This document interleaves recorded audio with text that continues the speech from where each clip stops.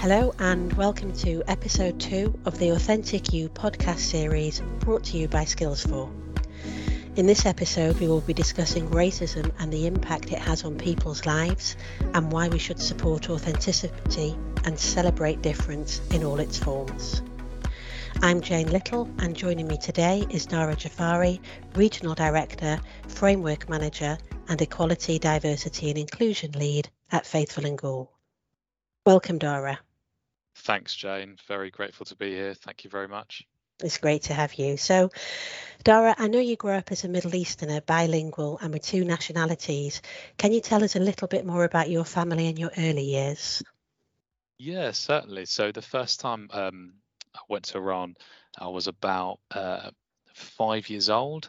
And it's one of my earliest memories, actually, that I always remember sort of arriving at the airport with lots of my family like stood there and waiting, especially to see my dad, because my dad hadn't been back for such a long time because the revolution it prevented it from going. There was like paperwork that was missing. So he came before the revolution in 1979 and he hadn't seen his family in like, I think it must have been like 20 years or something. So for him, it was a really emotional, experience. Obviously they used to call each other all the time, but for him, it had been such a long time.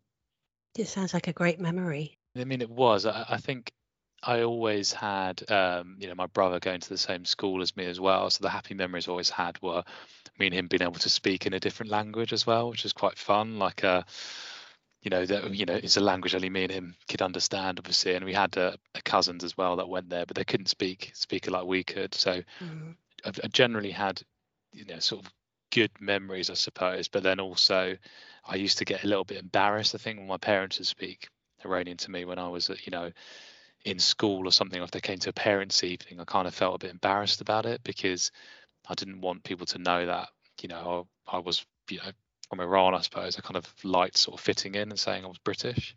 And I think, that's one of the things that we're talking about, feeling a bit different, especially in your younger years, can be unusual.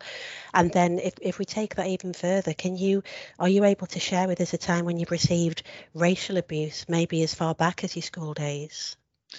Yeah, definitely. And I think I've mentioned this as one or two of the talks I've delivered, is that especially pre 9/11, the notion of sort of being racist or prejudiced towards Muslim people or people from the Middle East, I think was not really a concept that happened as often.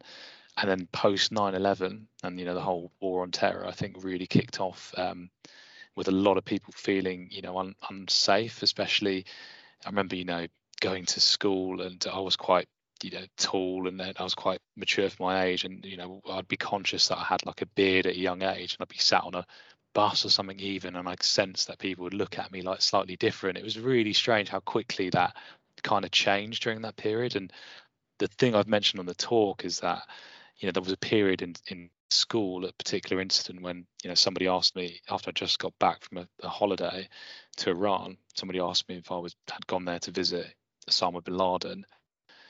And it was such a new concept that my teacher didn't even know how to deal with that. They said to me that's a joke, you shouldn't have taken it so seriously, don't be upset by that. But it was really upsetting. And it was kind of, like I said, it was a situation people hadn't been in before, I think. So I didn't know how to deal with it, including myself. I didn't know. Absolutely. And how did you deal with it, Dara, that day? I think that day I just sort of felt really sad, actually, to be honest. And I remember I came home and told my dad about it, and I was really, getting really irate, and I was really angry. And, I said, I'm going to go and speak to the headmaster and write a letter. And my dad was just like, oh, just, forget about it. That person's not going to get anywhere in life. And really tried to talk me out taking further action. And that kind of upset me because I feel like he was projecting probably the way that he had been brought up to sort of keep his head down. I don't blame him for that at all. Obviously, I think it might have done me a favor. I don't know about then to not get annoyed about it, but I think subconsciously I was pretty upset that there wasn't further action taken. Yeah, and I think it would be hugely upsetting to have those comments made about you and your family anyway. And I suppose that would be one time where an ally in your teacher or another classmate would have made a total difference. But like you said, a teacher just saying it was taken as a joke and don't get upset would just compound the issue. Definitely. I think they thought they were doing the right thing. They generally weren't. They were being supportive, but just what they were saying wasn't, Yeah. So I agree. Oh, totally. And what about your teenage years and young adult years? How did you find them? What impact did racism have on you on that stage in your life? Yeah, and interestingly, there's always something that, again, whenever I was always somebody that wanted to speak out about these things. And I remember in particular when the Woolwich murder happened, which was, a horrific event for England Mhm. and, the world. Obviously, that was a horrible thing to happen. And I remember the fact that the news put that person who committed that crime, that gave him, a segment where he was talking, saying, I'm Muslim, etc. I don't know if you remember it. I don't think that would ever be allowed now, but he was talking to the camera saying, I'm a Muslim man and, I've done this and I've done it for Islam. Mhm. And I remember I took to Facebook and I said, this was a horrible event and my condolences to all of his family and everyone in the UK that's been affected by it. But the news should not be giving somebody like that an audience. Like, if the Islam that I grew up in, if you commit a crime, you're not Yeah. Muslim. Like, don't go and put this guy on show. It's disgracing us and making people think that we condone that behavior. I was really upset the fact that that had been done really by the news, and I don't think that would be done nowadays. But I remember, Jayne, the comments on this post, generally really positive, but I had 2 or 3 comments from people I know saying some really horrible things. Actually, people I knew that didn't get the gist of what I was saying. One of them even wrote, "If you're so upset, why don't you go back to where you came from? You P word," is what they said to me. I won't say the word. No. Um, and I complained to Facebook about it, and this is like 12 years ago or something. Yeah. They came back to me saying, "Oh, it's freedom of speech," and again, that wouldn't be freedom of speech. Now, people have been given like sentences, haven't they, for Yeah. calling people out like that. So back then, it was a very different landscape to now, I suppose. And those things that I went through really had to. It kind of left me with a lot of anger, I'd say, Jayne, inside that I had to sort of process and deal with. Yeah, absolutely. And again, thank you for sharing, because some people just don't understand this on the level that you're talking about. And like you say, things are changing, which is good, but wow, there's still a lot more work to be done. And then Definitely. that brings us to you and your role now. I know you give lots of talks on diversity and inclusion and difference, which is wonderful. But for you, Dara, what was the turning point? How did you turn things around and make this decision? Actually, I am going to live as my wonderful, authentic self. Yeah, and I think definitely the turning point for me was when my wife was pregnant with my son, actually. And I was thinking, wow, I'm bringing someone into this world, and what kind of world do I want to bring them into? Do I want to bring them into a world where I've had those experiences and I didn't process them as well as I could have, or do I start telling that message, that everything I went through, and try to make my piece of the world like a little bit better? And I definitely took obviously the latter option, and that's exactly what I'm trying to do. And I'd say it's definitely hasn't stopped, like, ever since he's been born. Like, all I ever think about is I need to make this world a slightly better place, and as much as I can. So that was the Absolutely. turning point. That's absolutely brilliant to see you putting all of the energy and knowledge that you have now into being part of this change that we so badly need in society. And Dora, I remember you once said to me, empathy is easy when you're presented with authenticity. Can you reshare that story for our listeners? Yeah, definitely. And I think what I'd go back to is probably the story of a senior leader that I know quite well in a different business, who kind of approached me probably about 6 months, 7 months ago now, and he said to me, "Look, I saw you're doing lots of great things with ED&I. I just wanted to speak to you about something." And he knows I share this story, by the way. It's not confidential, but I'm not saying his name.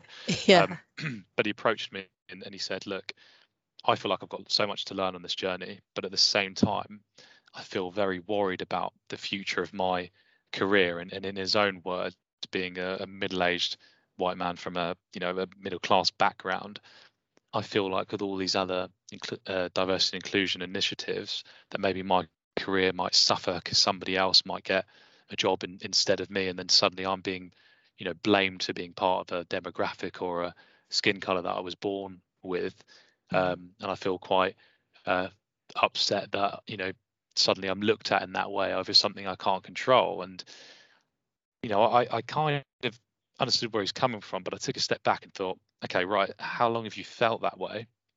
And he said, oh, about a month or so. And I really had to be almost brutally honest and say, okay, you felt that for a month, but imagine there's people out there that have felt that for 20 years, and they're saying their careers haven't advanced because of the religion they are, or because of the gender they like to identify with, or because of their sexuality, etc.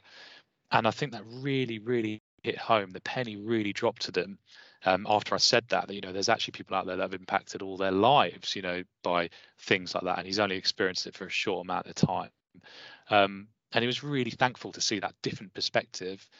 And, that's definitely a blind spot that he's had. And ever since then, me and him have great conversations and talks, and he's really expanded his knowledge. And yeah, I think it was a really great conversation. Even for me, Jayne, I learned a lot from him, like getting into the psyche of that demographic. I feel like I learned a lot.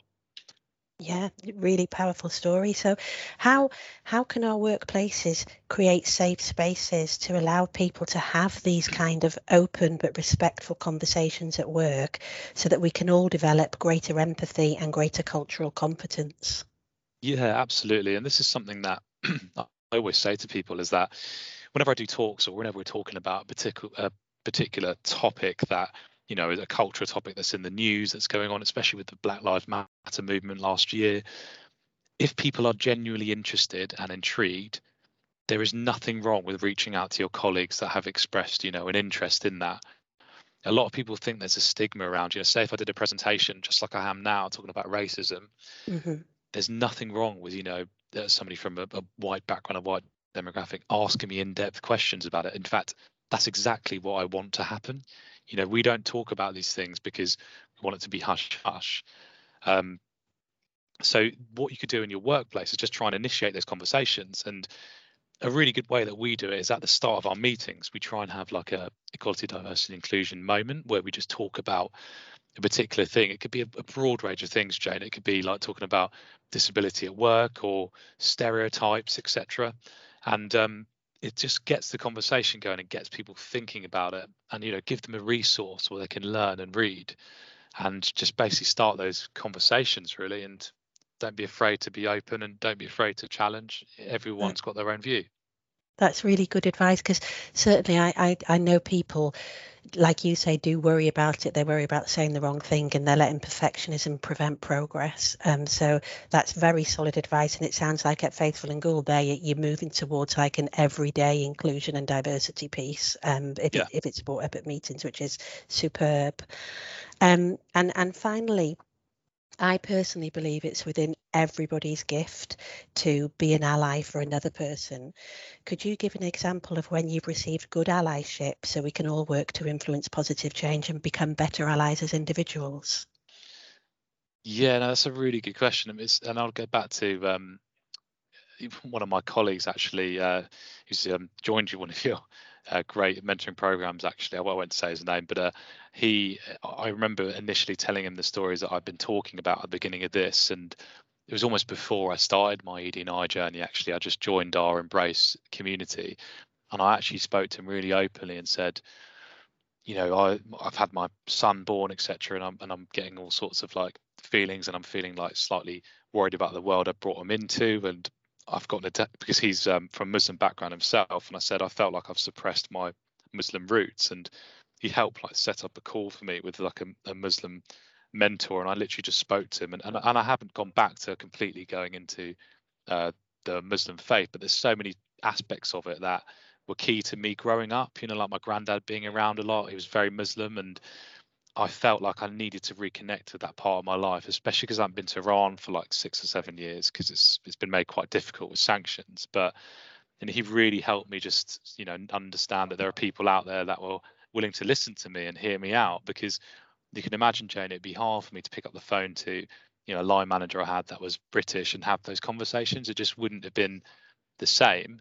But but now I felt comfortable with it. I can have those conversations, and those are things that I'm starting to do. So it's always a two-way thing. Like, I need to be comfortable to talk about it as much as somebody needs to be comfortable like hearing it as well. Yeah, good advice. So it comes back to having this respectful curiosity, open conversations, supporting Definitely. each other, and finding allyship for yourself and with others. Dara, I can't thank you enough for sharing your story, for taking time out of your day twice today to talk to us. No problem. And I know you'll have broadened everybody's empathy, which I hope will trigger many acts of everyday allyship. And thank you for reminding us that difference makes a difference, and that we should all celebrate our unique differences and live our lives as our authentic selves. Thank you, Dara. Thank you very much, Jayne. Pleasure.